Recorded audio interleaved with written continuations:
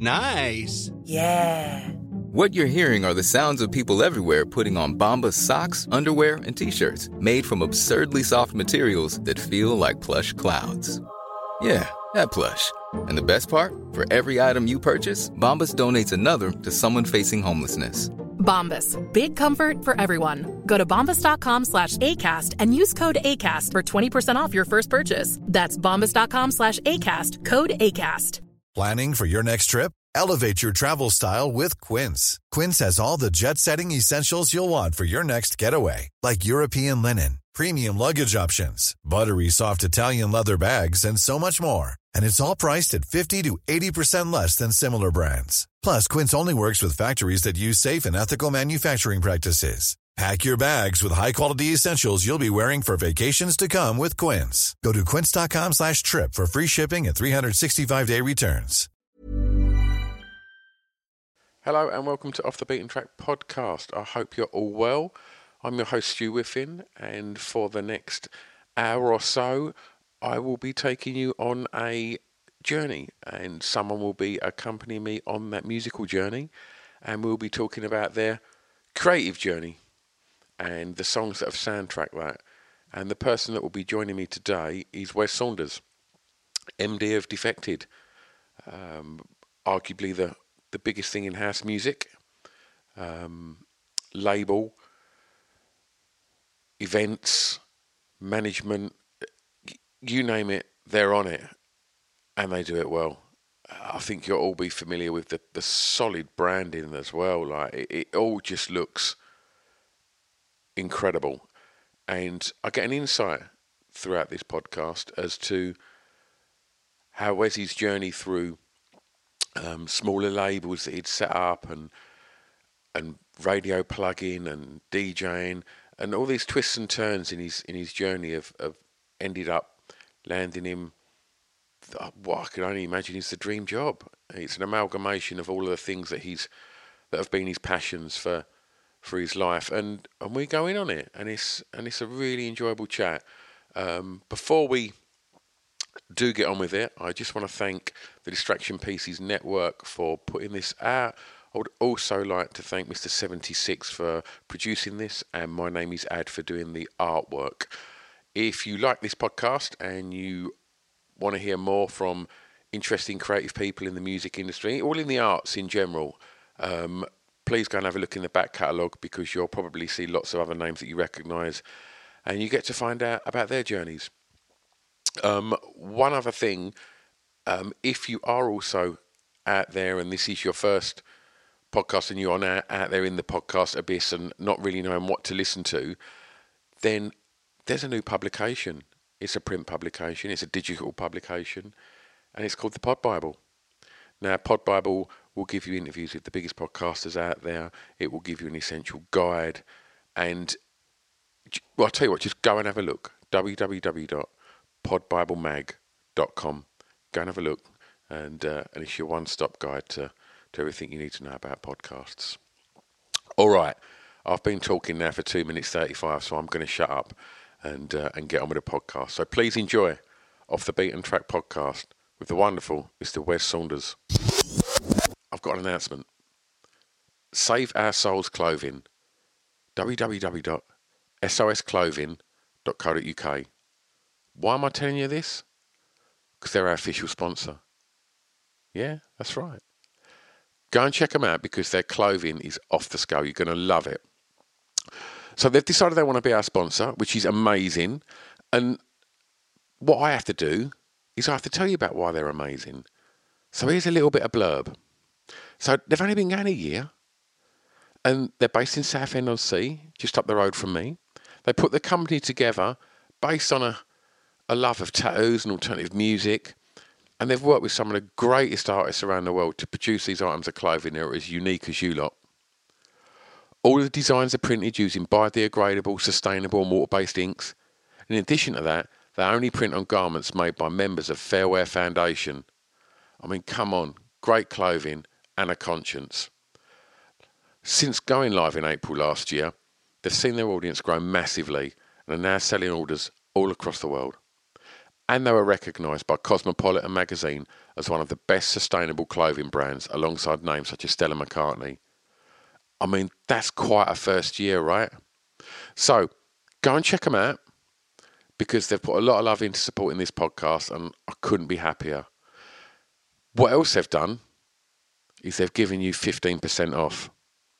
So if you head over to www.sosclothing.co.uk, do a bit of shopping, see what you like, throw it in the basket, and then on the way out, put in the discount code BEAT15, BEAT15, and that'll save you 15% off. Amazing, right? www.sosclothing.co.uk, official sponsors of Off the Beaten Track podcast. Let's get back to that podcast.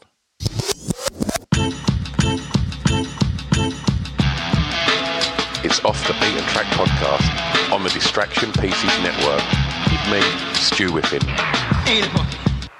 Hello and welcome to Off the Beaten Track podcast. It's a slightly chilly, glum Wednesday evening, and but a ray of sunshine has walked into the shed this evening, and it's this evening's guest, which is Wes Saunders.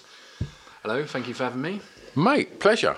We've just been having a little chat before we started recording as to if our paths had crossed, because you literally live 10 minutes up the road, don't you, if that? Yeah. And I was actually born where you live as well. Oh, really? And but I kind of like, and obviously you live in the same place as Screwbiz Pip, which is that the listeners are very familiar with. And yeah, it seems strange that we've not both been involved in clubs and music, that, you know, but we have a mutual friend in Bill Shepherd, Discotheque Credits to use, like, who will be getting to hear his episode coming out soon. So I forget about Discotheque Credits, because I still think of him as Push Music. Yeah, he's still in my phone as Push Bill.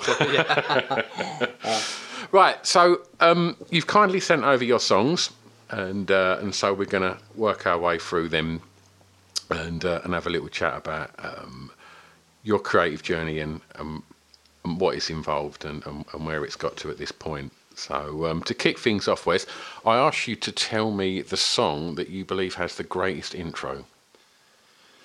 So this was quite an easy one for me, actually, because it's definitely one of my favourite songs of all time. So it's Neurotic Soul, Black Gold of the Sun, actually 4Hero remix, which is a remix cover of Rotary Connection's track with the same title.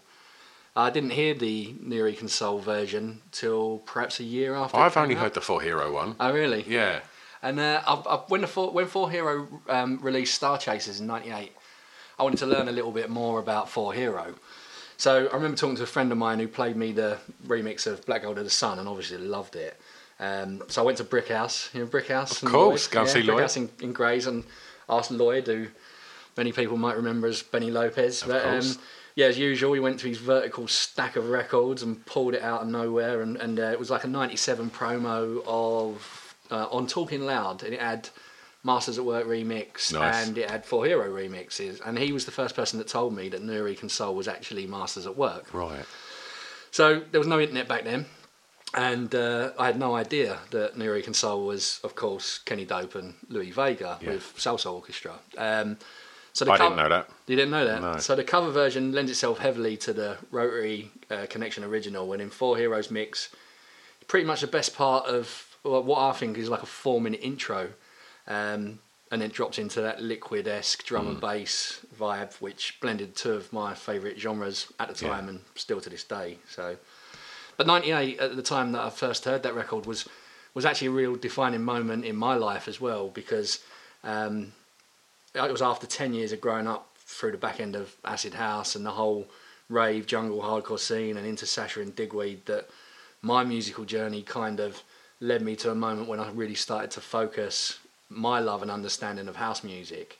And arguably this record is kind of part of that. But before that, everything was just dance music. Yeah. And the like I say, not only is it one of my top 5 of all time, but it was actually my introduction to 4Hero, to Jocelyn Brown, and to of course Masters at Work. And even now, like when we're working with Kenny and Louis, and I sort of, if we're doing like a gig or we've done releases or whatever, I sometimes think about it. And they were the kings of remixes, weren't they, at that point? Oh yeah, they were. Yeah, they really were. So, for listeners, I've not actually mentioned your job. So, you're the MD. That's right. Of Defected. I'm managing director of Defected Records. Yes. Is it Defected or Defective Records? Defected Records Limited is the company. So yeah, I'm managing director, but we're not just a record label. No. We are mainly known as from the recordings business, but I think a lot of the younger generations now will recognise us from the kind of events perspective. But we have multiple facets of the business. We're a record label, we're an events business, we're a management company, we're an agency, we're a publisher.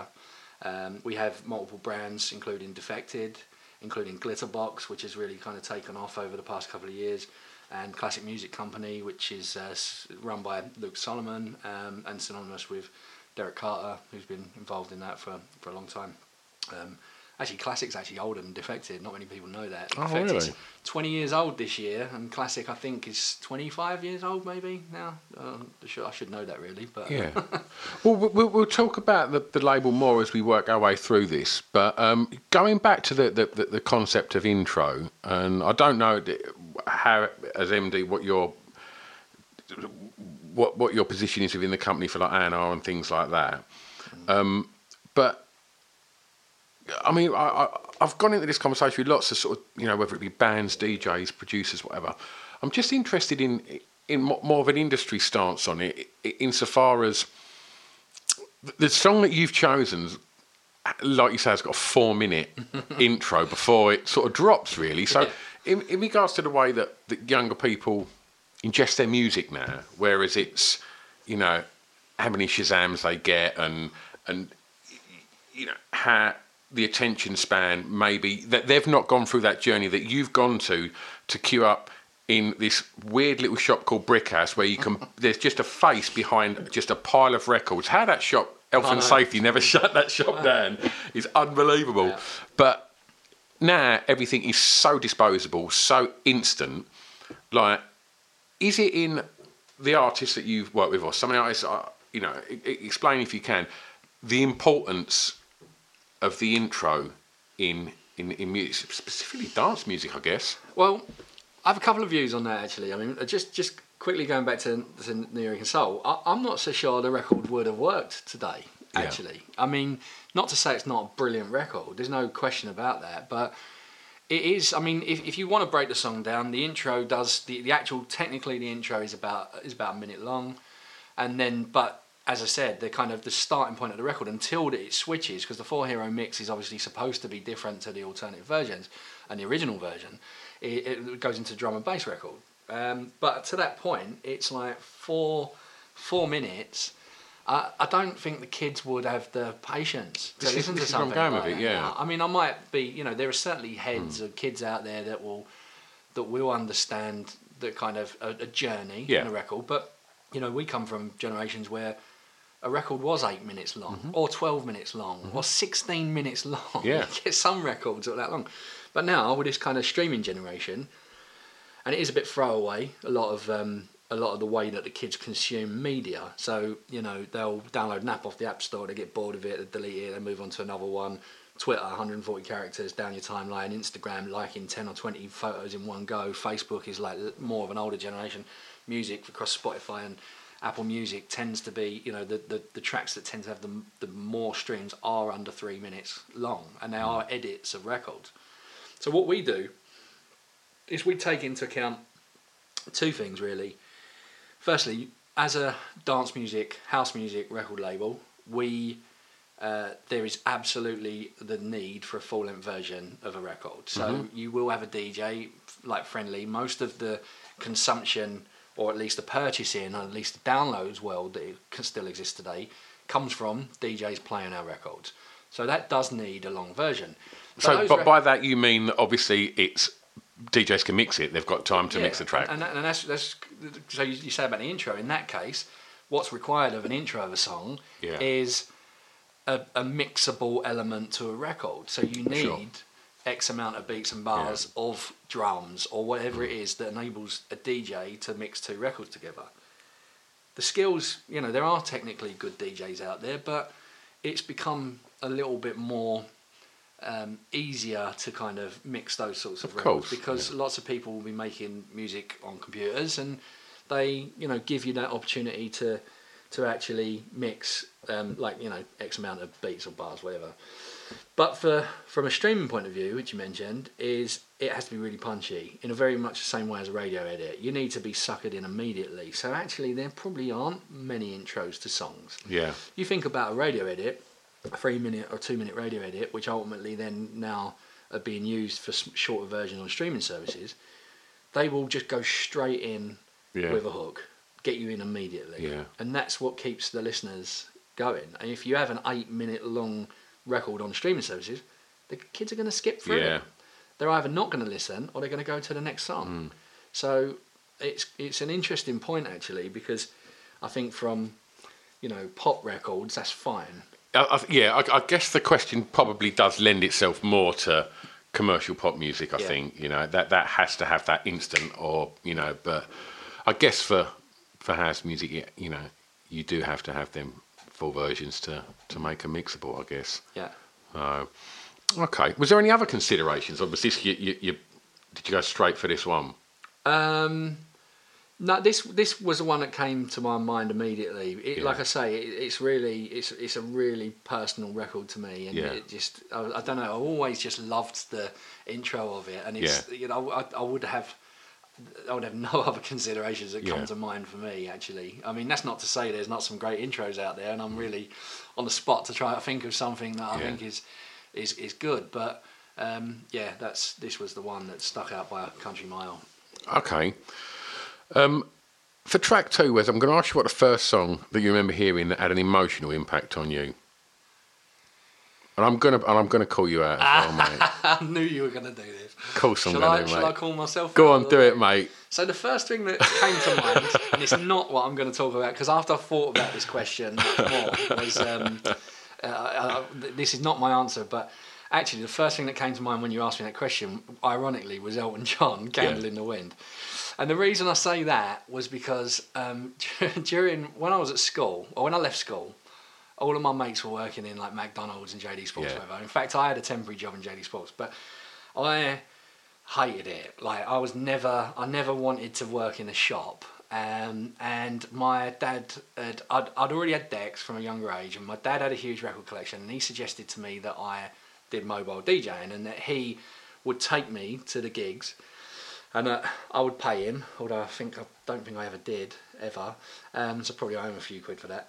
And I would DJ, and so my mates were earning 125 quid a week if they were lucky, and I was getting like 500 quid to do a wedding or a christening or whatever in one weekend. So I wasn't DJing every weekend, but it was enough for me in a week than what they were earning in a month. Anyway, I DJ'd a christening, and obviously it was emotional time. Princess Diana dying. My mum was really close to. Had a real close affiliation to Princess Diana. I didn't know her personally, just loved everything she stood for. Yeah. And I DJ'd this christening, and I got asked to play "Candle in the Wind" 4 times. And the first time, my dad was like, "You should play it," and I was like, "Okay." And I played it, and as you can imagine, that is, an absolute mood killer. Yeah. The second time, I was asked by the person whose christening it was, their daughter, and that was she's about 7 years old, the kid, and I was like, "Oh God, I have to play it again." Yeah. And then I got asked the third time, and I was like, "Right, that's the last time I'm playing the record," and I did end up playing it 4 times, and that really, I mean, it touched me it touched the nation, actually. And that was the first thing that came to mind. But I did change my answer. And when I thought about it, because your question is the first song that had an emotional impact on you. Yeah. So after I thought of that, I thought about Oasis Wonderwall. And the reason for that, which has been quite amazing, is that record has been with me for a number of life-changing moments. Adolescence, meeting my wife, my relationship with my brother. He died, which I'll talk about later, and it became really emotional to me. But then I was thinking, I'm not so sure that that's the right answer either. And actually what I came up with was Mars, Pump Up the Volume. Oh, what a fucking record. So So this is why I say Mars Pump Up Volume, right? So picture the scene. I'm 7 years old, right? Mm-hmm. My dad, floor layer, used to work all over the country. He'd come home with Star Wars figures or records or whatever else, and he'd come in and he's like he played this record, and up until that point of my life, my musical experience, 7 years old, right, is either pop music or what your parents listening to. So, can I just interrupt then? Because I like to generally ask at some point, was there music on at home, and if so, what was it? All the time. So, and that, you know, I'll answer that. So, it was either like black music, soulful, blues, singers. Mum and Dad were into Motown, the Jacksons, Stevie Wonder, Diana Ross, or bands. My dad was forever playing like Pink Floyd, the Eagles, the Doors, or the Beatles on a Sunday morning. You come down the stairs, he'd be sat in front of his stereo blasting out his records. And it's a decent education now. Yeah. Well, his absolute fave was David Bowie, which of course were part of the glam rock culture, influenced the whole New Romantics era. So naturally, we had, you know, Culture Club and Spandau Ballet and Duran Duran being played. It was the 80s after all. And the other one was Prince, who actually to this day is a significant influence on me, the Defected business, Defected owner Simon Dunmore, and even the Glitterbox brand. Yeah. But yeah, so Pump Up the Volume. I'm 7. Dad sits me down, starts telling me, look, this is a sample from James Brown. This is Eric B. and Rakim. This is African Bambaataa. This is Kool and the Gang. And all of a sudden, your dad's a dude. Yeah, well, I'll tell him that. He'll like that. He is. Sorry, Dad, if you're listening afterwards. You are a dude. And then all of a sudden, I was sort of like, you know what? Hang on. You can make music out of bits of other music. Like, you know, what the hell? Yeah.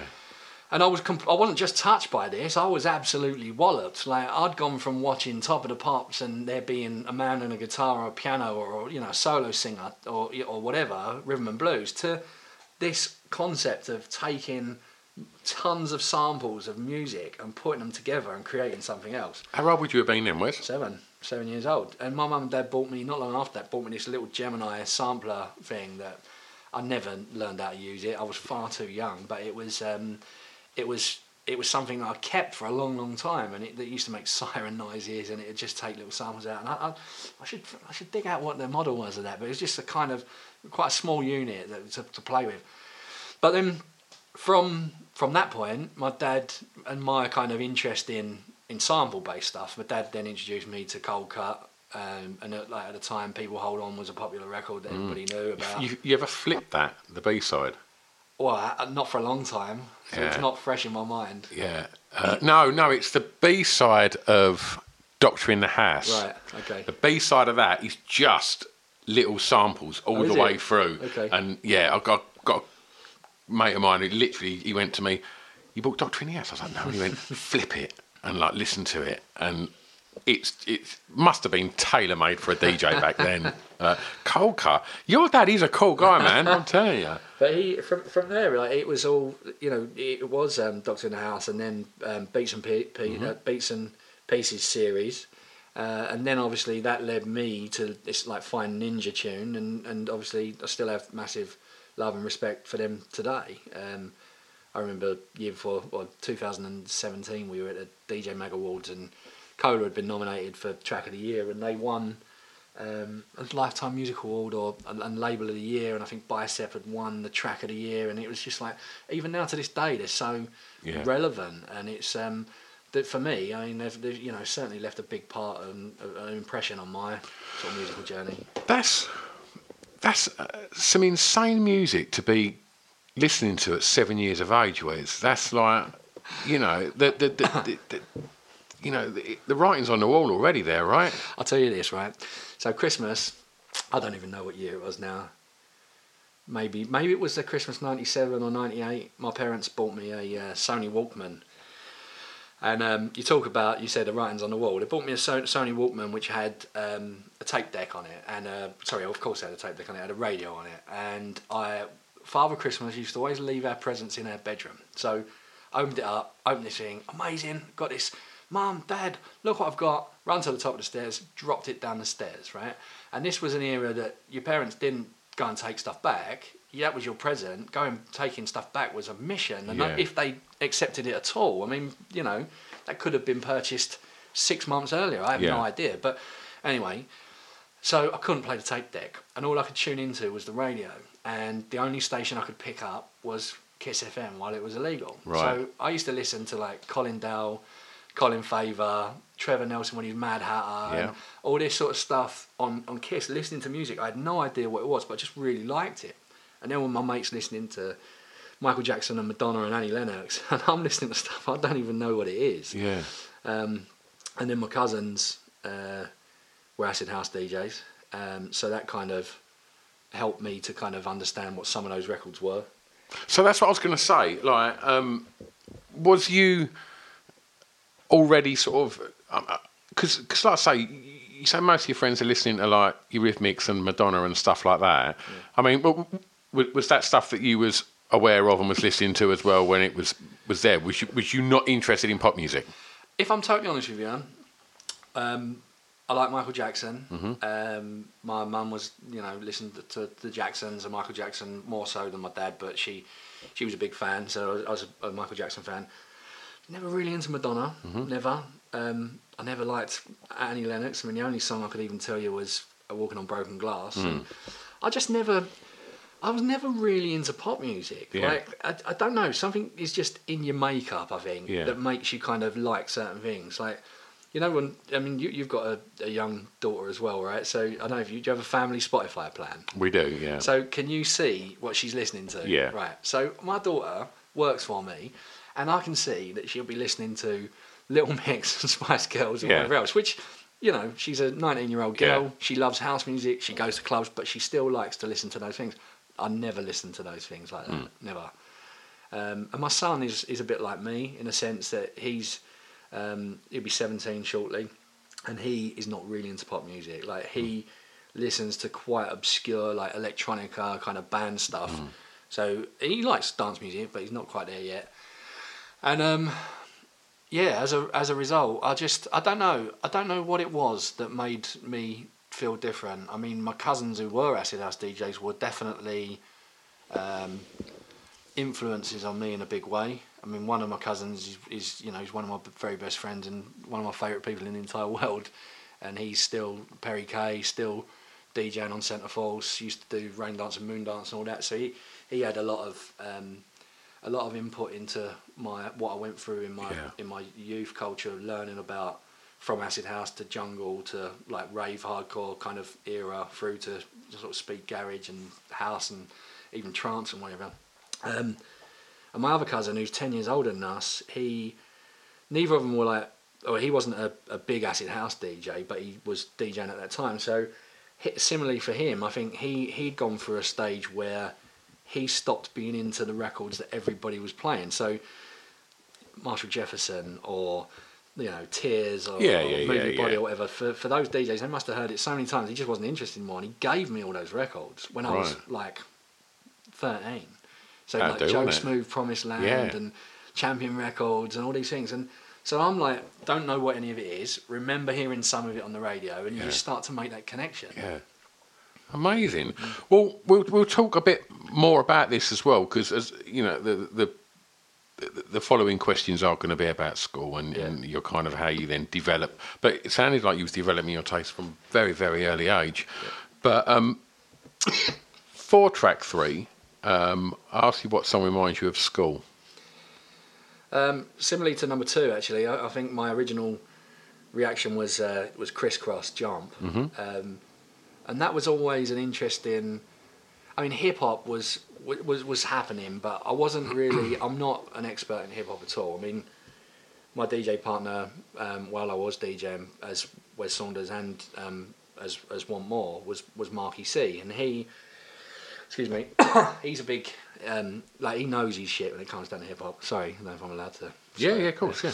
I mean, he knows his shit when he comes down to music, but he was always into hip hop and me less so. But Crisscross Jump, Crisscross Jump was a big record, and that as soon as I hear that, it reminds me of being at school. But I was thinking a lot about this on my way here actually while I was driving, and I think it's House of Pain, Jump Around. Right. Because the first time I heard that, the Premier League had just begun. We were at youth club. I say the Premier League, by the way, because my 3 loves in life are my family and friends, which I count as one, music and football. So I either associate most things with a song I've heard Yeah. or the football. So House of Pain, jumping around, Premier League just begun. We're at youth club, about 12, jumping around like lunatics. Yeah. And then fast forward actually to 2015. We did our first Defected Croatia festival and at the Garden Resort in Tisno, and Il Phil and Chris Lorenzo had done like a baseline version called Jump a Fucking Round, which was just given out to some like DJ friends, and I played back to back on a Simmer Black boat party with Low Stepper, Man That Clue, Josh Butler, and another, and it was just one of those parties when you absolutely had the crowd in your hands. Yeah. You know what I mean? And it was amazing. Like everybody was just connected, and it was really insane. I mean, even to this day, people are still come and talk to me about it. There was sit downs, the lot, you know. And I played that, given the fact that it was like it wasn't a party set, although it became that way. To some degree.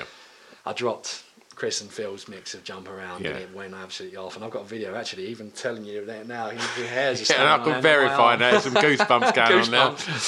It's one of the best gigs I've ever played, and the record's just so impactful. And I kind of thought about that night. I remember laying in the bed in Croatia and thinking how amazing that was, and it just brought me back to my school years. And even kind of reminded me of some of the other things that we were listening to at the time, because we were perhaps a little bit late to the Prodigy and things like that, and it was all around the same time that we really started getting into those sort of, you know, those kind of acts as well. And Jump Around could easily be in the greatest intro as well. It's the Bob and Earl Harlem Shuffle sample, isn't it? And like it's just that big call of arms before it goes, and it always goes. You can't not.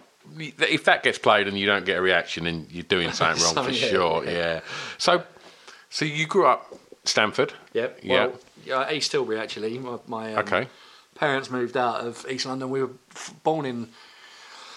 I was born in East London, Newham Hospital, West Ham fan, and parents lived in Green Street and a number of other areas around there, and then moved to East Tilbury when I was a baby, pretty much. My grandparents had moved out here. And grew up in East Tilbury, and then since meeting my wife, we now live in Corringham actually. So still in the area, still in the vicinity. Thank you very much. We've just your lovely wife has just brought cakes in. Which is amazing. Do you want to top up on your coffee? I would love a top up on my coffee. Thank you very much. You're welcome. Cheers.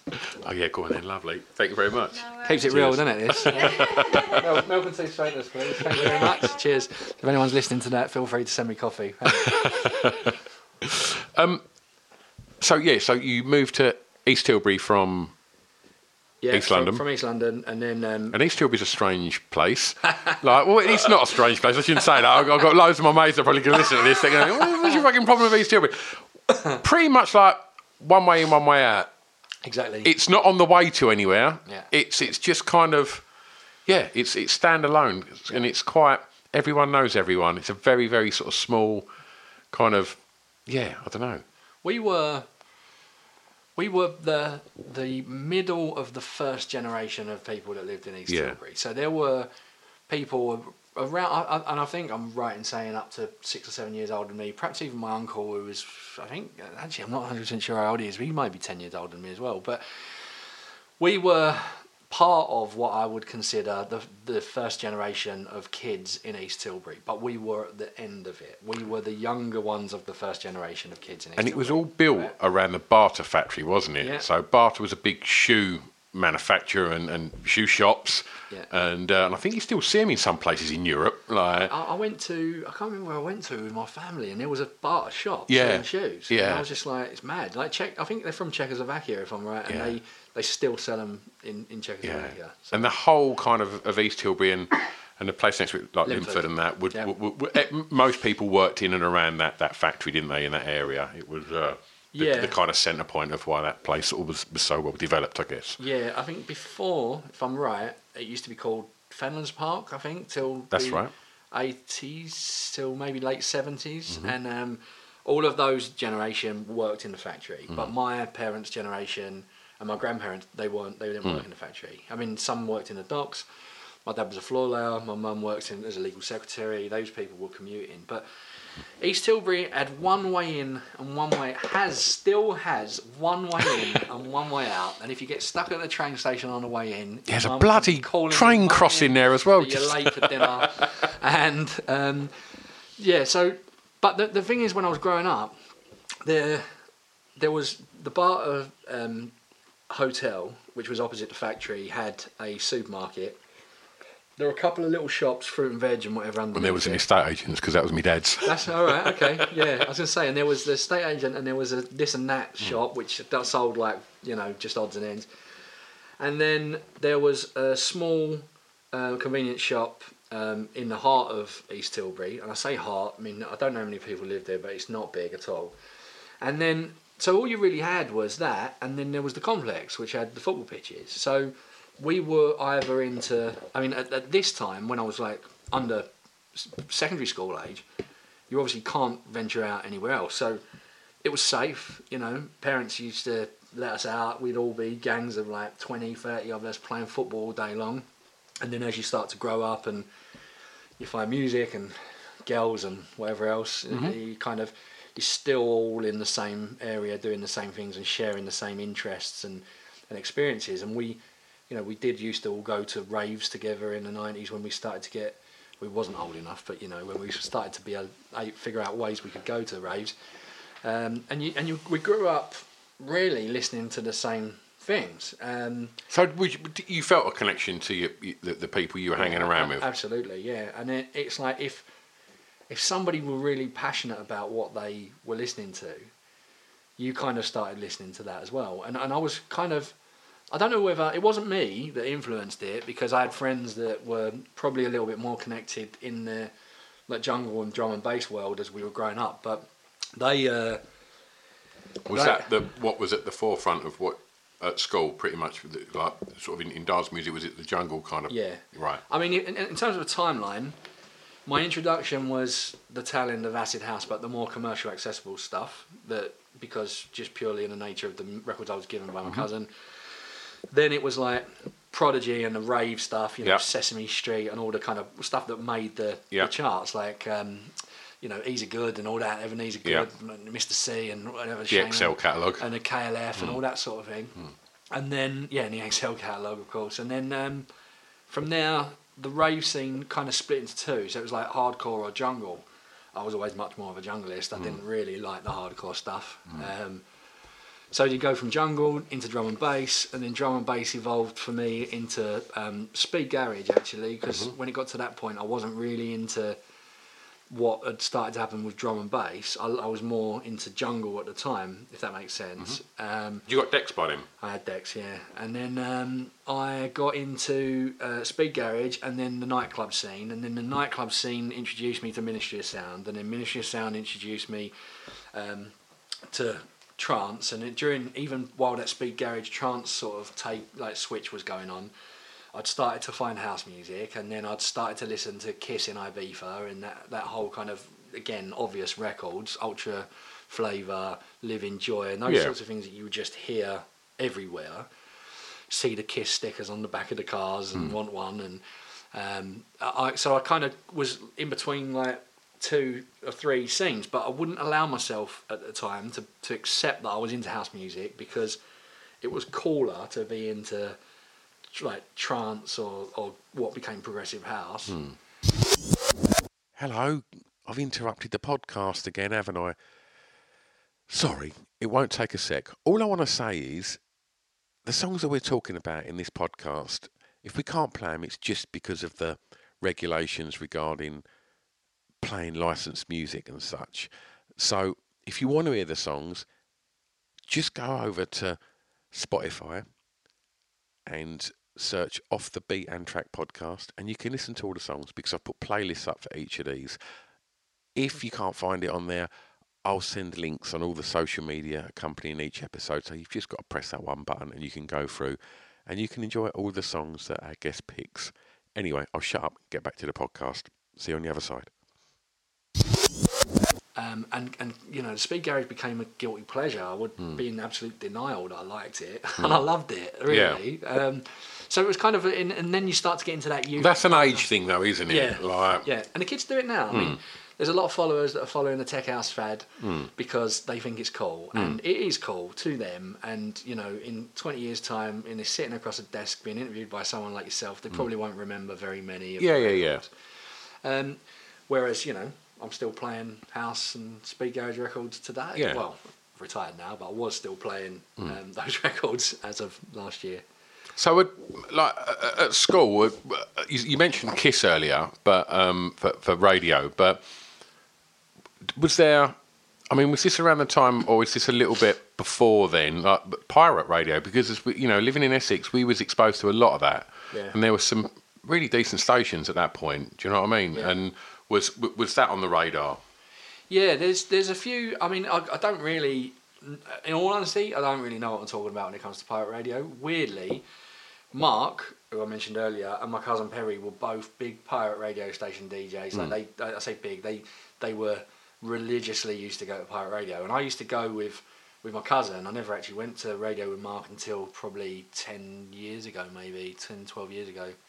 But my cousin, I remember going to a block of flats on a couple of occasions, driving up to see him in London, going up to the top floor, climbing out the window and into a kitchen of a derelict flat, and him being in there DJing on the radio. But I never got involved in that. Yeah. I never had any interest in being a radio DJ. I meant as a listener more than anything. Yeah, weirdly as well, considering the whole journey that I took with Kiss and how influential it was on my life. It wasn't something that I wanted to do, but as a listener, I don't know. I started. I think once I had decks myself, and I was trying to make mixtapes or just tapes. I used to, even my first car had a tape player in it, and I would go and record my vinyl onto that and listen to that, and it's. You know, years after my Sony Walkman stopped working, but by that time I'd gone into like trying to make my own stuff. So I'd be listening to the records that I wanted to play, on repeat. Okay, well, before we get into you starting to make music as well, then while we're talking about records, then it seems fitting that Track 4 is the first record you remember buying. Yep. Do you know what? The first record I remember buying was Origin Unknown, Valley of Shadows, and obviously, everyone called it Long Dark Tunnel. No one knew what the real name was. Long Dark Tunnel's sort of in brackets after it, isn't it? Well, I think unofficially, but I think if you look at the original RAM release, it's not. Yeah. Also, did you know it's called Valley of the Shadows? Did you know that? No, me neither. I always, to this day, thought it was Valley of Shadows. Yeah. Apparently, and then I'm just going to get my phone and. It is there. It's definitely got there in it. It's there, which is mad. Yeah. Anyway. I don't remember where I heard it. I think it was off of a tape pack, maybe Helter Skelter or something like that at my friend's house. And again, to explain that to listeners that might not have know what we're talking about, is a tape pack. It was so this would be, I imagine this is what you're talking about, in a lot of independent sort of dance specialist record shops and things like that, you would get like a box with maybe 6 tapes in it. No, mate. Sometimes you could get like the double, if you were lucky to buy like a Helter Skelter or a World Dance or United Dance Super Pack. It could be like 12 tapes in there, mate. They were like, they was the daddies. And they were the holy grail, weren't they? Because you could find, that was where it all was on them tapes, wasn't it? Yeah. Yeah, God, sorry, I just wanted to explain that for the listeners so they knew what. That's a good point. You forget, don't you, yourself? Like I say, the impact and the influence that my mates used to live and die by those things, and we would listen to them back to front 100 times, and then someone would share them, and they'd buy another one, and it would just go round in a circle. But yeah, so I think I heard it on a tape pack. I'm pretty sure I did. I remember my friend Kev's house, and I think that's where I first heard it. And at the time, I used to get my dad used to take me to Brickhouse Records. Like the first place that he took me as a record shop that I remember buying a record that wasn't Al Price or John Menzies or Woolworths, none of which exist anymore.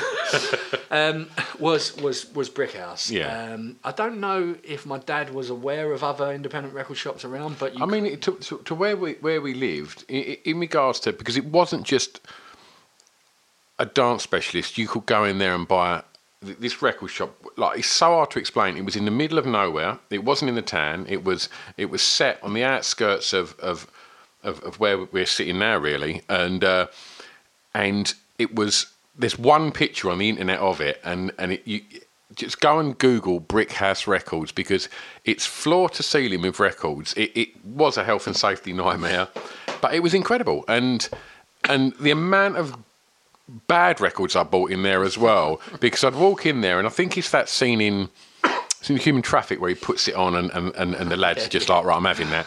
And being older than you, I used to go in there, and at the time I was listening to sort of like Swing Beat and all the Teddy Riley stuff. And I'd go in there and I'd be like, what's this? And he'd be like, oh, check this out. And he'd turn it up. He had an amazing rig in there. And I'd be like, oh, mate, I'm having that. And I'd pay through the nose for this like 12-inch record, get it home, put it on my Matsui sound system when I got in. And it was freaking dreadful. And I've said this to Lloyd enough times since. But you know, you could go and buy Obscure Rare Groove in there. He knew his funk and stuff like that. He knew everything. And he was on point throughout house, hip-hop, and obviously through to the stuff that you was buying, you know, after that. Yeah, so the reason my dad took me in there was my dad was looking for Baker Street. I'm trying to think who it was by. Jerry Rafferty. Jerry Rafferty, Baker Street. A bad cover by Undercover a few years later. And then there was the State of Independence record. What was that? Who was that by? Do you remember? State of Independence. Yeah, you know what I'm talking about? It's a Donna Summer record originally, if I'm not mistaken. Yeah.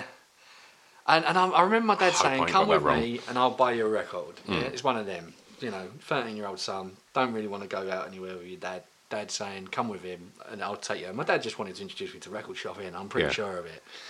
So he's like, I'm looking for these two records. And true to form, Lloyd found them. Yeah. My dad got them both that day. Oh, thank you very much.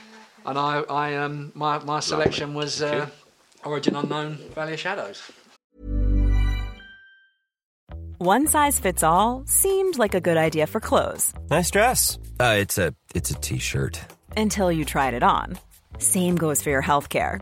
That's why United Healthcare offers a variety of flexible, budget-friendly coverage for medical, vision, dental, and more. So whether you're between jobs, coming off a parent's plan, or even missed open enrollment, you can find the plan that fits you best. Find out more about United Healthcare coverage at UH1.com. That's UH1.com. This is Paige, the co-host of Giggly Squad, and I want to tell you about a company that I've been loving, Olive & June. Olive & June gives you everything that you need for a salon-quality manicure in one box. And if you break it down, it really comes out to $2 a manicure, which is absolutely insane. It's also so easy to get salon-worthy nails at home with Olive & June. The difference between how your nails used to look when you did them yourself and now with the Mani system is a complete game changer. The best thing about Olive & June, too, is it's a quick dry. Dries in about 1 minute, lasts for 5 days, and full coverage in up to 1 to 2 coats. Visit oliveandjune.com/perfectmani20 for 20% off your first system. That's oliveandjune.com/perfectmani20 for 20% off your first system. I'm Sandra, and I'm just the professional your small business was looking for. But you didn't hire me because you didn't use LinkedIn Jobs. LinkedIn has professionals you can't find anywhere else, including those who aren't actively looking for a new job, but might be open to the perfect role, like me. In a given month, over 70% of LinkedIn users don't visit other leading job sites. So if you're not looking on LinkedIn, you'll miss out on great candidates, like Sandra. Start hiring professionals like a professional. Post your free job on linkedin.com/people today. And thank you very much. You okay? Thank you. No worries. And that was that. So I again, it was just that whole, I didn't know what it was called, just in there, and immediately I was like, excuse me, to like Lloyd, who I got to know years later after he was DJing in Pizzazz and Rumours. And it's like, there's this record I like, it's called something like Long Dark Tunnel, and he's like, yeah, I know what you mean, and of course gets it, and that's that, and that was the first record that I bought, yeah. And I'll take it after that, you was a convert, and Brick House was the way forward. Well, no, weirdly, I would only go to Brick House to find records I couldn't find anywhere else. I shouldn't say that, but because of the style of music I was into, and because it was so difficult to find anything in Brick House unless you knew what you wanted. Yeah. I used to go to Vinyl Rhythm in Southend. And I used to... Is that the one next to the multi-story? Yeah. Got near the hairdressers and the multi-story. And I used to when I first started going in there, it was purely by accident. HMV was just like opposite, and went into HMV to find something, just have a browse, saw this little record shop, went in there, started to kind of see a few things, noticed a few familiar labels, things like Perfecto and Manifesto, and that. It was just really obvious on the wall. And started to talk to the guy. We had the same sort of taste in music. I was in that Sasha and Digweed, that kind of Renaissance era that was just off the back of the kind of like Italo piano house stuff that he was playing at Eclipse and Shelley's, and then up before that Hacienda. And I started getting into that, and then I buy all my records in vinyl with them. And when I first started work, I don't know how much I was earning at the time, but I'm not joking when I tell you this. And Norman H, if he's listening, he definitely would vouch for this. I used to spend about 400 quid in there every other week. Like, I would say to Norm, save the records for me, and he knew what I liked, and he obviously took the piss out of me and used to just give me bundles of stuff. I think I probably kept that record shop. Yeah, it's no coincidence that shut down after I stopped shopping in there. But, no. And we should also stress that the importance of shops like that. I mean, I don't want to be that person who's forever going on about how important independent record shops are, or were. But not only was it somewhere where you could go and buy, records up front before any, general release and things like that. You would be able to get your hands on like pure gold in these places, but you could get the tape packs there, and you could also get your tickets for raves there as well. Do you know what I mean? And it was, as much as, you would never go to Woolworths and hang out, would you? But you would hang out in your independent record shop, and you would meet DJs and you would meet like-minded people. Yeah. And I think that's a shame that's lost, to a degree now. There were a few people that I'm going to mention that really, really, really shaped my house music sound in those early days, and that was Norman H, who is still a really good friend of mine. We've spent a huge amount of time together. He mentored me when I decided I wanted to start my own record label after entering in the music industry. He stayed at my house many times. Adam Carter, who owned the shop, Gary Dubbs, Matt Hammond. These people used to be proper. I don't even know any of these, but these guys used to be real. They were real train spotters, and so was I. I remember a little bit later when I was a little bit older and started to kind of really get into what was going on.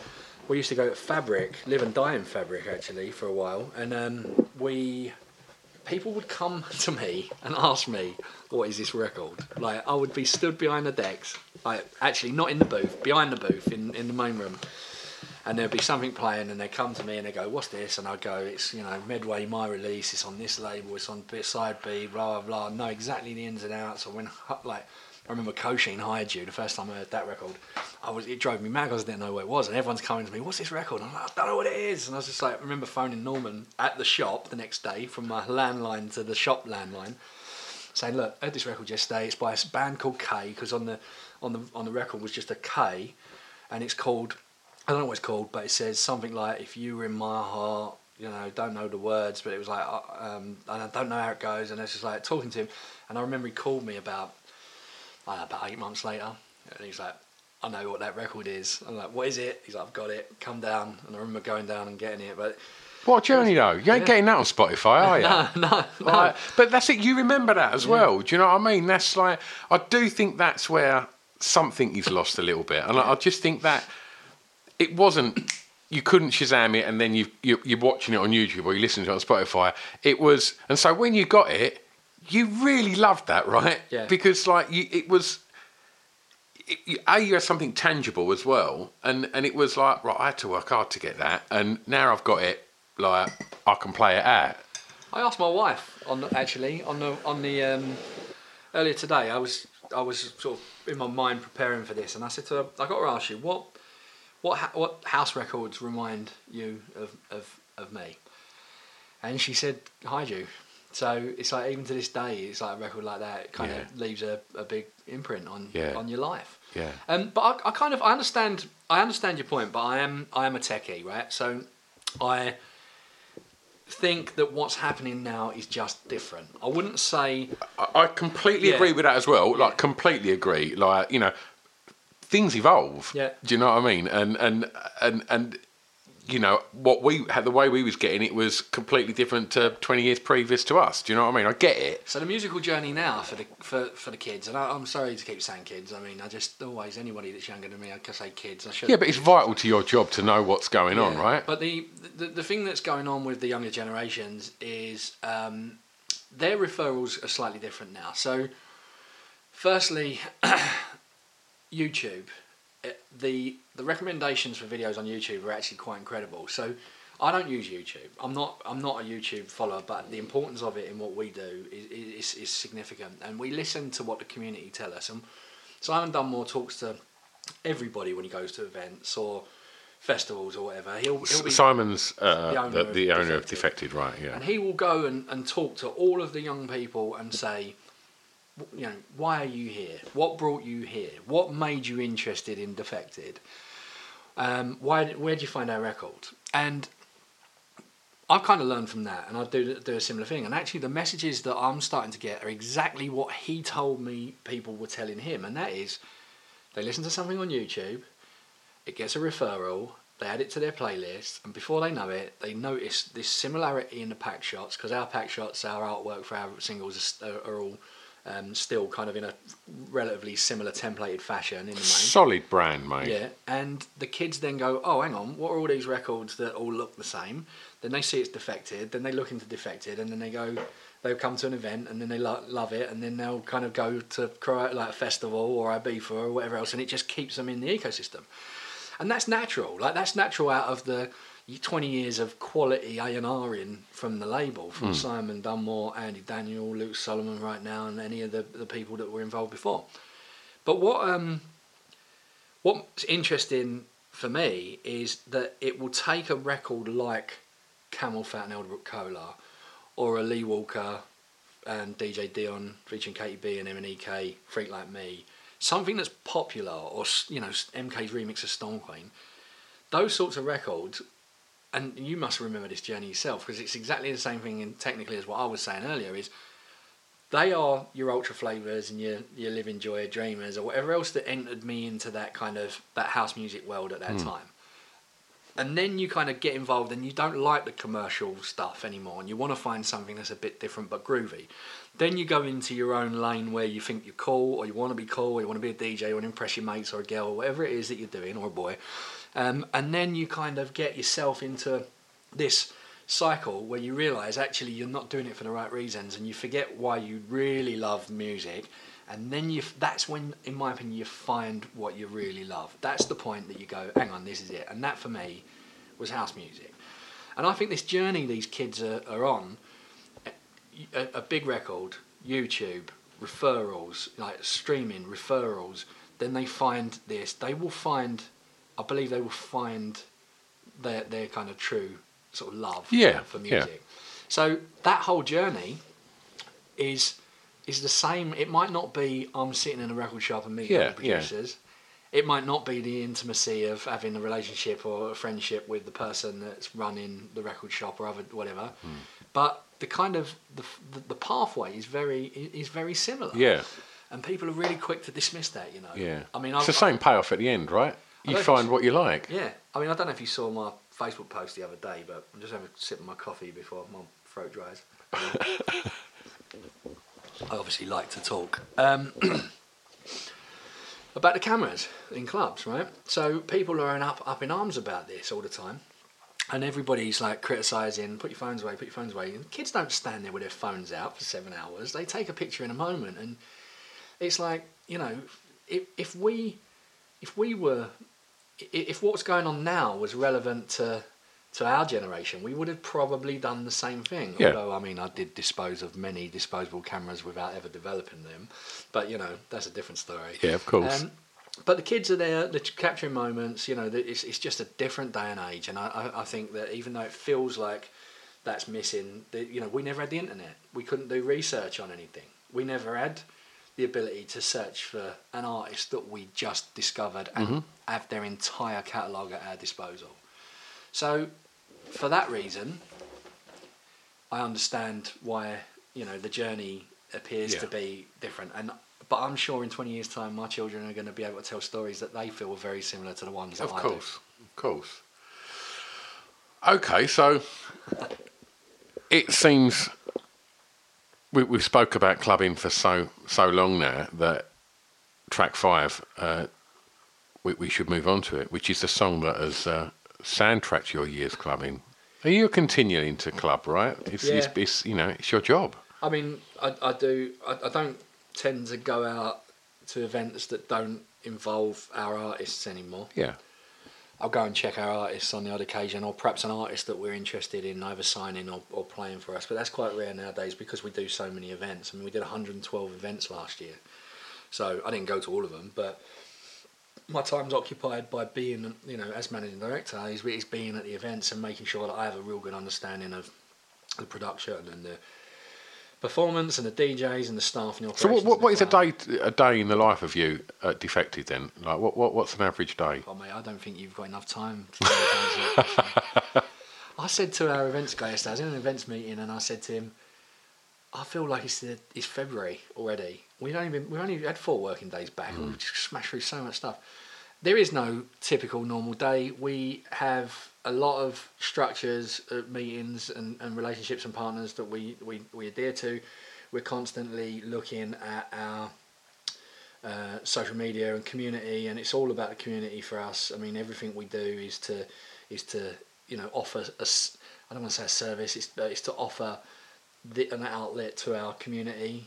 People, like-minded house music enthusiasts that love what we, the events or the music or the merchandise or whatever else it is that we do. And because of that, we're always constantly trying to be forward-thinking and to use the staff will laugh at me saying this, but it's just trying to be better than the person you were yesterday. And it's like, for us as a company continuing to grow, it's there isn't really a typical day, actually. During the summertime, our time is hugely occupied by the events business, particularly in Ibiza and our Croatia Festival, and this year we're doing our own UK festival.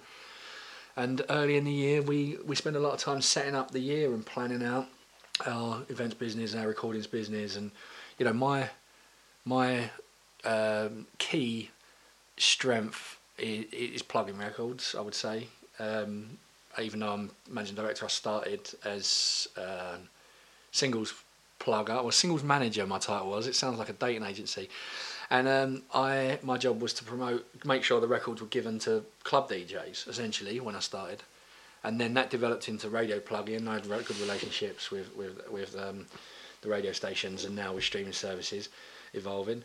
But so a lot of what we do, setting up records and promoting those, that can form a different timeline. Like right now, we were actively working a record under David Guetta's Jack Back alias that has actually reacted really well at radio and streaming. So we're kind of working that. But that again, there's no one size fits all.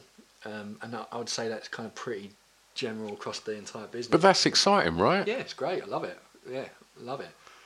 Okay. Well, what song soundtracked it, Wes? Trying to avoid that question, wouldn't I? There are so many, and I can't.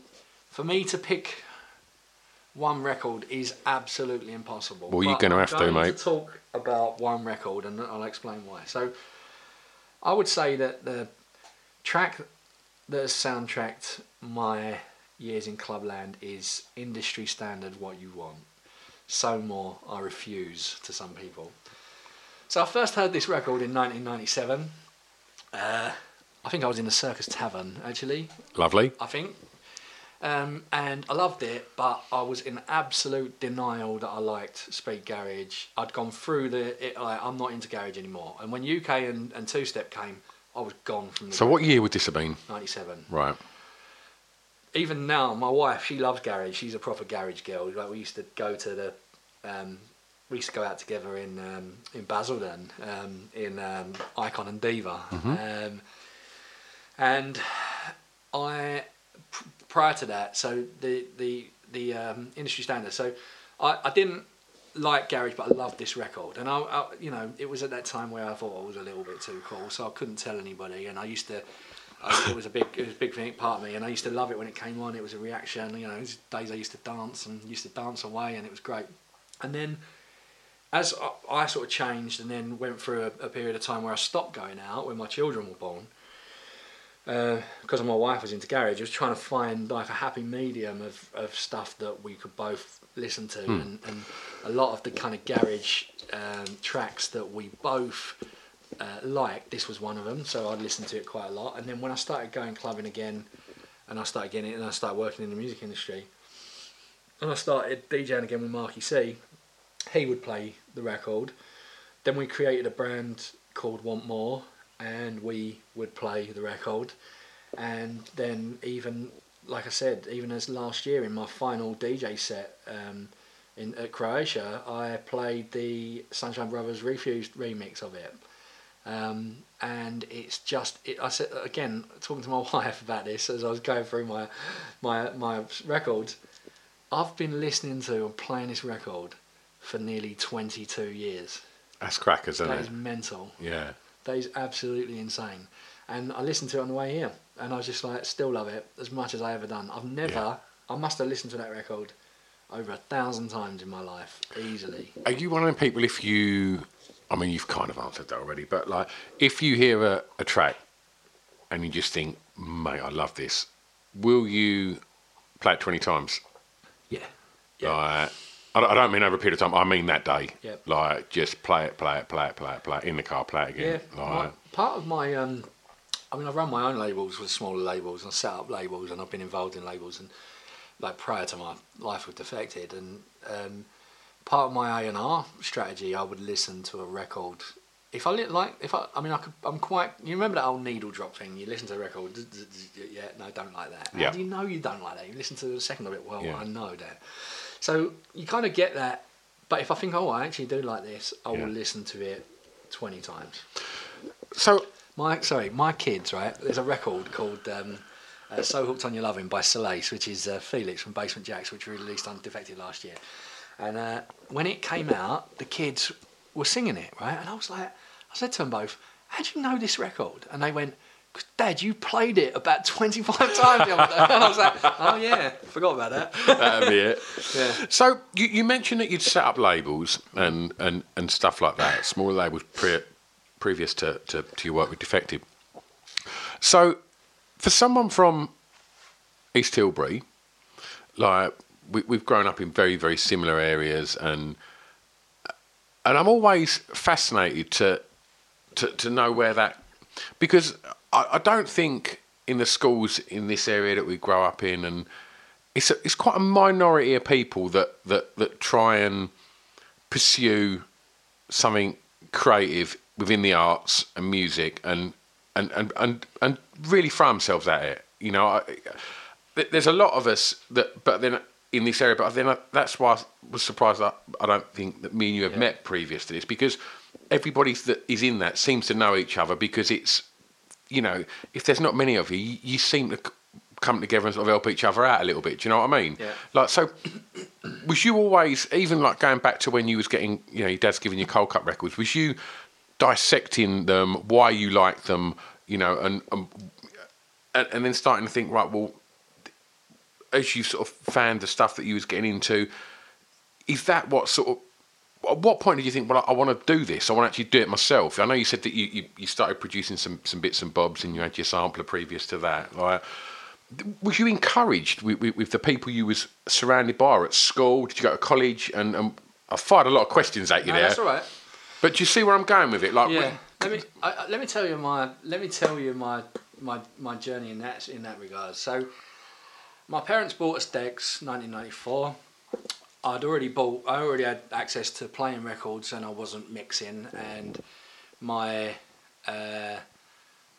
because I bought the Valley of Shadows, and I started buying jungle records, and I bought a collection off of someone with like 20 records or whatever else, and because of that, I was into jungle, and I couldn't mix it for shit. Like, I literally was terrible. And my mates used to come around, let's go on your decks. I had no idea what to do. I was terrible. I had Gemini belt drives and a Numark mixer and two Jamo speakers.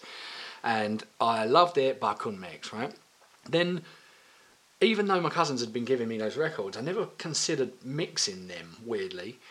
And I had two versions of Nightcrawlers, and I'd just put them on, and I taped over the pitch fader on the decks, and then I started one, and then I started the other one 4 beats behind it, and then I would try to mix it in time without looking at the pitch fader, right? So I was just like changing it to a point, and then I mix them, and then I would be like switching between the two records, and then I realised, hang on a minute, these house records with 4 beats is much easier to mix than jungle. So I started then mixing house music, and it was all 4/4, right? And so that got me into DJing, and then from there, I mean, in all honesty, I did blag it a little bit. Like I told the guy that was DJing, I can't remember his DJ name, Glenn his name was, he used to play in Diva. Told him I'd DJ'd out, I hadn't, and he let me play in Diva. It was like a practice go, and I went and had a kind of like played in there. That was great. I was entering competitions, was doing stuff, you know, and then I remember being home in Leicester Square and blagging to the guy and telling him that I'd played here, there, and everywhere, and he gave me a set at Notting Hill Arts Club, and then I played at Lazy Dog, and it's just like, in all honesty, that whole the bomb in Nottingham, I blagged it. I was blagging it at that time. And actually, I think what happened was... But you knew you could DJ, right? Yeah, but I think when I look back on my life, I do think things happen for a reason. I'm not spiritual or anything in any way, but I do think things happen for a reason. And actually, getting a second wind was probably right, because what happened was, on the day that like Zabila got signed to Accession, and me and him were like really good pals at the time, and not that we had fallen out, we just lives changed paths, but my now wife fell pregnant, so I decided to focus on a career in what I was doing on my day job, which was investment banking, and I would do that and bring up my children and do what's right, and I stopped going out. And my daughter was born in like May 99, my son in April 2002. We were married with 2 children by the age of 20. Well, I wasn't even 22 when my son was born. I was nearly 22. It's young, right? And so I concentrated on that, and then in 2008, so my brother was 3 years younger than me. I was 27 at the time, he was 24, and he was my soulmate, and he was diagnosed with leukemia, and he died 23 days later. My whole world was turned upside down, and I'd been working in investment banking. I was promoted every 2 years I was there. I was vice president on the way to director. Would have been the youngest director I think that they would have had at that stage. I remember my boss telling me, and that was that. So I just remember after he died, and I went through all of that, I just went to see my manager, and I was like, you know what, I just don't want to do this anymore. And he's like, you know what, you've done such a great job, see it all through. Once you've done all these things, you don't actually have a job, so you know I can make you redundant. It took me 18 months for that to happen, and the day before my 30th birthday, 24th of June, I was made redundant. And the day after, I took over and set up my own label family. I got my first paycheck 3 months later. It was 265 quid. I thought, if I'm going to make a living out of this, I'm going to have to pull my finger out my arse. And I created a label suite of 5 labels, which included a community development arm, which went on to teach young people how to produce music. And the part of it, 8 Media, which is in Stratford, is still running now. And that's seen the tutors and the school have seen people go through or work with kids like Jay Huss and Notes, and there's a Dobby who's a DJing with Mr. Jam. She's been on producing at Radio 1 and whatever, and some good people came through that. And anyway, I got to a point. So after brother dying, leaving banking, starting my own shit, I got to a point where I was just like, I literally don't know how much further I can go here. And I was just at home one night. And I was writing records. I mean, I've written a lot of records over the years and worked with a lot of people. And I was sitting at home. It was about 3 a.m, and I was like looking at my finances, looking at the release schedule, looking how much time I didn't have in my life. And I thought, right, I'd met, as part of the community development thing, I'd met a friend of mine, James Fennings, had introduced me to Kevin Saunderson. And Kevin Saunderson had spoken to Marshall Jefferson, who Kevin had told Marshall that his sons could do with someone teaching them how to produce. So we came up with this concept which we called First Steps, and we were teaching young people how to produce, and Kevin's 2 sons, Damari and Dantes, were part of that with myself and James. So Kevin Saunderson, for people that are unaware of who he is. Kevin is a techno legend. He was still is part of Inner City. Good Life is probably the most popular record that listeners may know, and he's been It was one of the forefathers of techno, Absolutely. alongside Derek May and Juan Atkins. In fact, I had a label once called Sounds of One, which was based on Juan Atkins, actually. The idea was to release those sorts of records. So at that point, I'd wrote a record with a singer called Sherry Van Dyer. I mean, we wrote 3 records together. One which was called Fire and remixed by Grant Nelson, which was #1 in the dance charts at that time, which is a bit more of a garagey record. We did a record called Bus a Move, which even to this day, I wish I'd have produced it better. It could have been a bigger record, but it just came and went. And we wrote this record called Sanctify My Love. And it was a real slow down house record. So Kevin said, I played it to Kevin, he liked it. He said, send it to Simon Dunmore. Kevin had just done some work with Simon, did a in the house comp, and he had a record coming out. There was a couple of records, but Future was the one that Kenny Larkin ended up remixing. That was a big record at that time. It was around the deep house sort of time for house music. So I emailed Simon to Sanctify Your Love for Soul Heaven, and he politely declined. And I knew of Simon, and in my mind, I always, as a businessman and as a house enthusiast, I always wanted one day to be my own Simon Dunmore. Is that cheesy to say that? Of course not. But I wanted to be like a guy that ran a credible label. I wanted to help people develop and all the things that I was doing. And I sent him an email. I said, look, this is who I am. This is what I've done. I would love a mentor. So Simon said to me, he responded. Wasn't that long actually, a couple of days. How long had Simon had Defected up and running for at this point? Well, it's been 20 years since 1999. So this email exchange was probably February 2014. I think. Okay. And he said to me, come in for a chat. So I went in, and Simon's time was really precious. And I went in, and we had a chat, and I was there for nearly 3 hours. Right, it was insane. And I just got on really well. Had a lot to say. Spoke about lots of things. And I remember him saying, have you seen Wolf of Wall Street? And I said, yeah. And he said, I believe you could sell me this pen, is what he said. I was like, okay. So I went home. That was that. I thought, okay, I've learned some good things, some good advice. I kind of now know what I need to do. A couple of days later, I had a chest infection, right? Now, there's several parts of this story that never happen. Firstly, if I'm ill in bed, my phone is not on. My phone was on. Secondly, if I'm ill in bed and my phone is on, it's not off of airplane mode. My phone was off airplane mode. Third thing, I never answer it calls while I'm in bed or ill from unknown numbers. This number came up, didn't know it was. Answered the phone. Hi Wes, this is Simon Dunmore. I said, oh, hi Simon. He's like, thanks for calling. What is it? Trying to find out what he wants.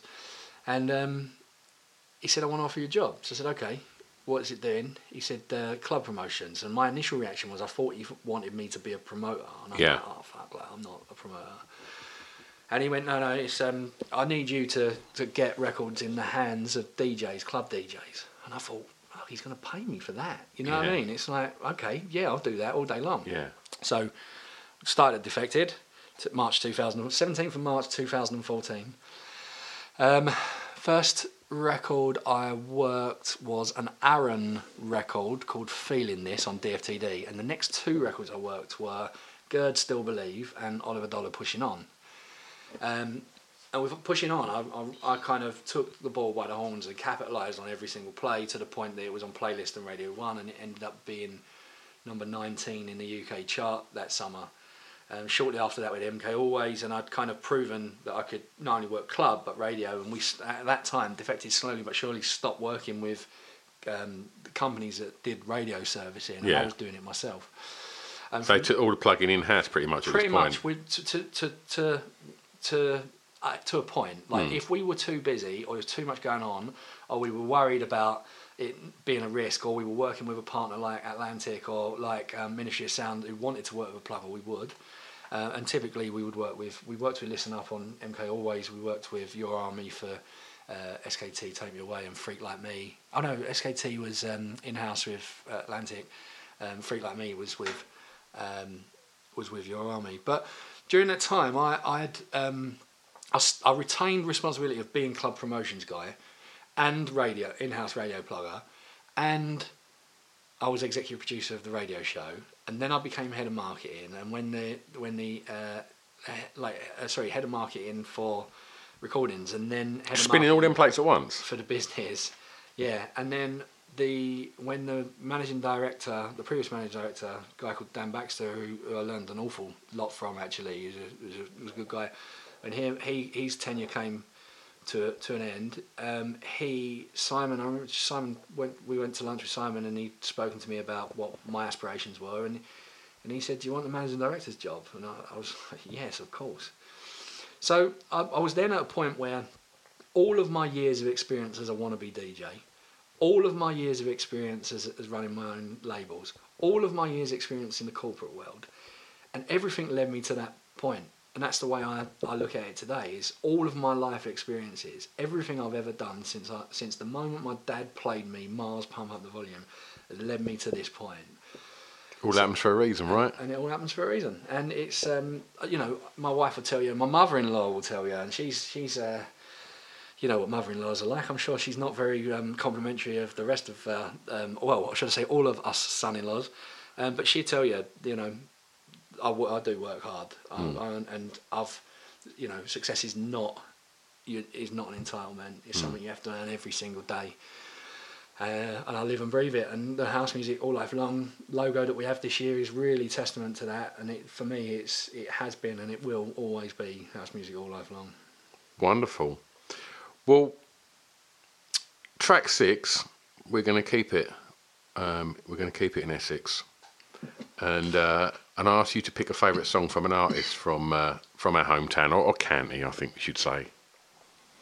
So, during that whole time that I was set up my own label, Family, I was DJing at Ministry of Sound, and Darren Emerson was playing, and him and I became good friends, and then he asked me if I wanted to take responsibility of managing his record label D-Tone, and at the time Matt Jagger, who now manages Purple Disco Machine amongst others, was managing Darren, and when he left I took on the responsibility of managing Darren, and Darren and I have a very dear relationship, although I haven't seen him for a while and I miss him. So Darren had left Underworld and by he this left point? Underworld, and the reason I'm telling you all this is because actually one of my favourite songs from someone in my home county is something Darren was involved in, and that is Underworld, Dark and Long, Dark Train. I heard Sasha play it, and then it was on Train Spotting in the scene where he's crawling up the walls when he's, you know, on Cold Turkey, and Millennium Eve, Sasha played it, and it was a big record for me. And again, it's something that it reminds me of my youth culture. It reminds me of my friendship with Darren, and it's just an amazing record. So, I mean, it's quite well documented just how fucking incredible Underworld are as a band. And any other nods to people from Essex that musically, I mean, actually, weirdly, because I never really considered Depeche Mode as a dance band in my head, even though, you know what I mean, it's like a weird kind of thing. It was but my mother-in-law's husband, he you know, it's dance music, so it's quite interesting in the areas. But Depeche Mode made some incredible songs. They're in my top 3 bands of all time. And Prodigy, of course, and I would say and Underworld. Those 3 are by far. I mean. And for electronic music, if we look at them 3 bands, they were pivotal in if we focus more on maybe the Prodigy and Underworld for a moment, and that kind of mid-90s, I guess, they really led the charge, I guess, with the Chemical Brothers as well, for making it a live performance as well.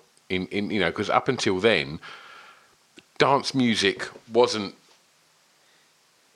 transcending into big music festivals as such. I guess all Beatle had done stuff, but they were the front runners, right? And they just stamped it on and opened it up as well to, you know, bands like Underworld, Prodigy, you know, and Depeche Mode, I guess, as well, were indie kids are into it. Rock kids were into it. Do you know what I mean?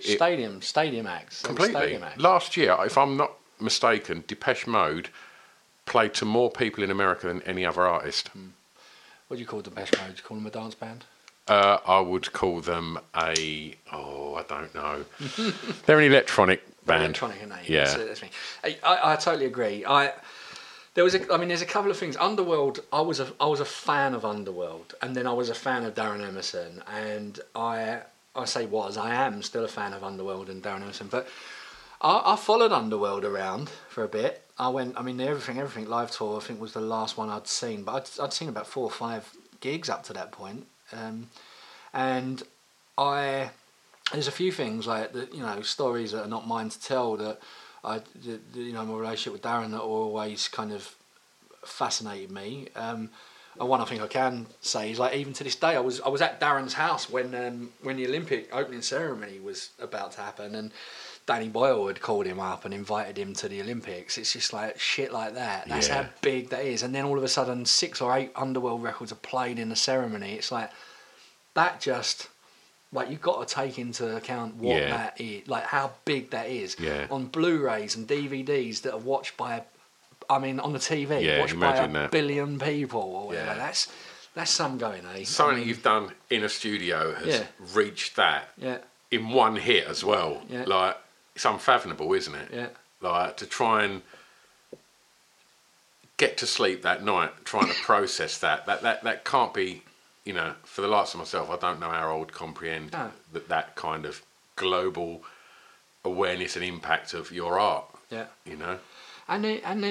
So sometimes I think those, you know what it's like, right? Younger generations that grow up, the things are like maybe not as kind of in their face as they were and whatever, and it's just like, I think that, to go back to your point earlier about the people not necessarily looking in and researching these things, there's a lot of things that go now. There'll be a record like the what was the Freaky Friday record or whatever it was that was number 1 the other week. That was number 1 streaming only.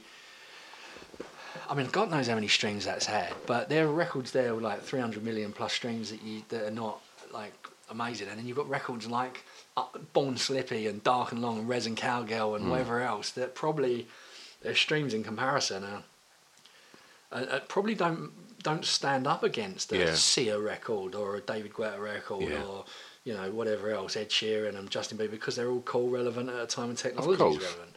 But the stories behind those records, the emotion, the experiences will they'll live legacy in their family and friends forever. And like I say, for me, Dark and Long is such an important record. Yeah. But Born Slippy as well. It's like, that could have been up for intro. I mean, I did put Born Slippy, and then I changed it to Res, and then I changed it to Cowgirl, and then I changed it to Dark and Long. But Res and Cowgirl for intro as well. What amazing intros on those 2 records. Absolutely. What was the live Underworld album? Everything. Fuck me. Yeah. Just. Yeah. Was it just after or around the same time as Boku Fish? Yeah. I mean, Boku Fish for me is just, a lot of people say some of the earlier albums, but Boku Fish was their best album for me. Start to finish, what an album. Yeah. What an album. What band. Yeah, what band. Final track, Wes. So, you haven't actually sent me this one yet. No, so I wasn't sure because of the way of the world, and as a plugger myself.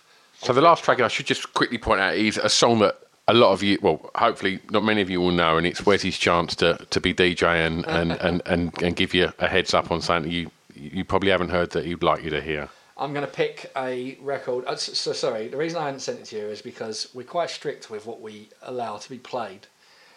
If it's not available on streaming services, we tend to kind of keep it until it is before premiering on the radio. But this record has been played on one of our own radio shows, so I think I'm good to talk about it. And it's a track from my very dear friend Low Stepper, who was we worked together for many years. I signed records from him. We worked around Simmer Black together, and we have a very dear relationship. And he's got a record coming on Defected called You're My Life, and it is coming out in March, and it is very different to what Low Stepper's fan base may be used to. It shows a real heritage side to him. It has disco influence. It's a house record. It goes absolutely off when it's played, and I hope you'll be pleasantly surprised. Fantastic. What are you up to tomorrow, Wes? Back to work, mate. Back to work. I say back to work. I'm in work again tomorrow. Day of What am I doing tomorrow? My day is consisting of... we have some announcement planning for the year. Okay. So we are making sure that our announcement schedule is completely tip-top fashion for Q1 this year. And then we have an afternoon of strategy planning. And tomorrow night I'm going to do one of the other things I love, and that's go date night with my son and daughter to see Aquaman. Fantastic. Fantastic. Wes, it's been a real pleasure. No, thank you very much for having me. And thank you so much for telling the story, and long may your creative journey continue, and all the best to you and Defected. And thanks to your wife for the coffee and these amazing home-baked cakes. I'm sure she'll like that. She'll be hitting you up for guest list, mate. Don't you worry. Thanks, buddy. Take care, mate. There you have it. What a lovely man. Had a really good chat with Wes. Bizarre that we'd literally live 5 minutes from each other, and we've both spent our whole lives working in music and DJing and labels and such, and we've never really met.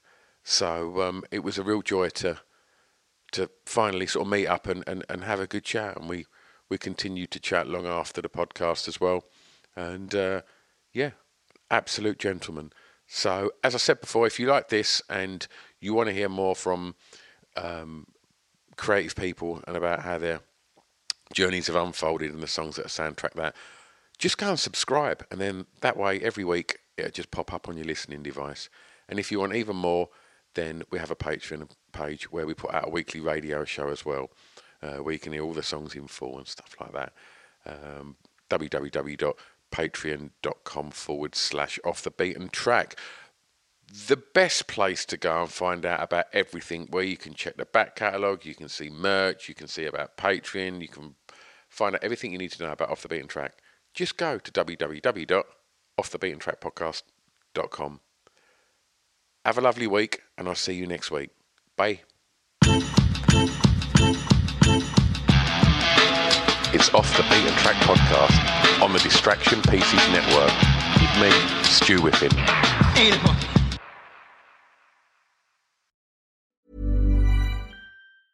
Planning for your next trip? Elevate your travel style with Quince. Quince has all the jet-setting essentials you'll want for your next getaway, like European linen, premium luggage options, buttery soft Italian leather bags, and so much more. And is all priced at 50 to 80% less than similar brands. Plus, Quince only works with factories that use safe and ethical manufacturing practices. Pack your bags with high-quality essentials you'll be wearing for vacations to come with Quince. Go to quince.com/pack for free shipping and 365-day returns. Hey, it's Paige DeSorbo from Giggly Squad. High quality fashion without the price tag. Say hello to Quince.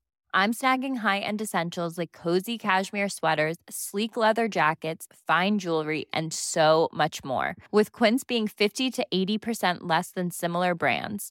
And they partner with factories that prioritize safe, ethical, and responsible manufacturing. I love that. Luxury quality within reach. Go to quince.com/style to get free shipping and 365-day returns on your next order. Quince.com/style.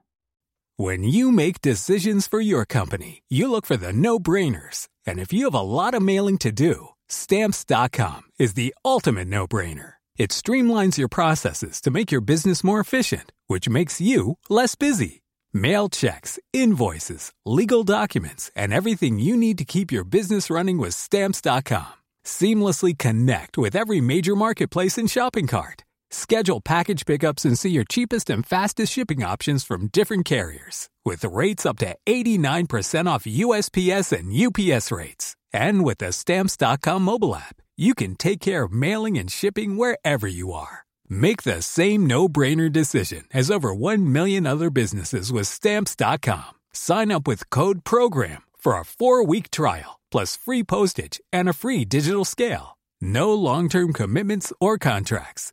That's Stamps.com. Code PROGRAM.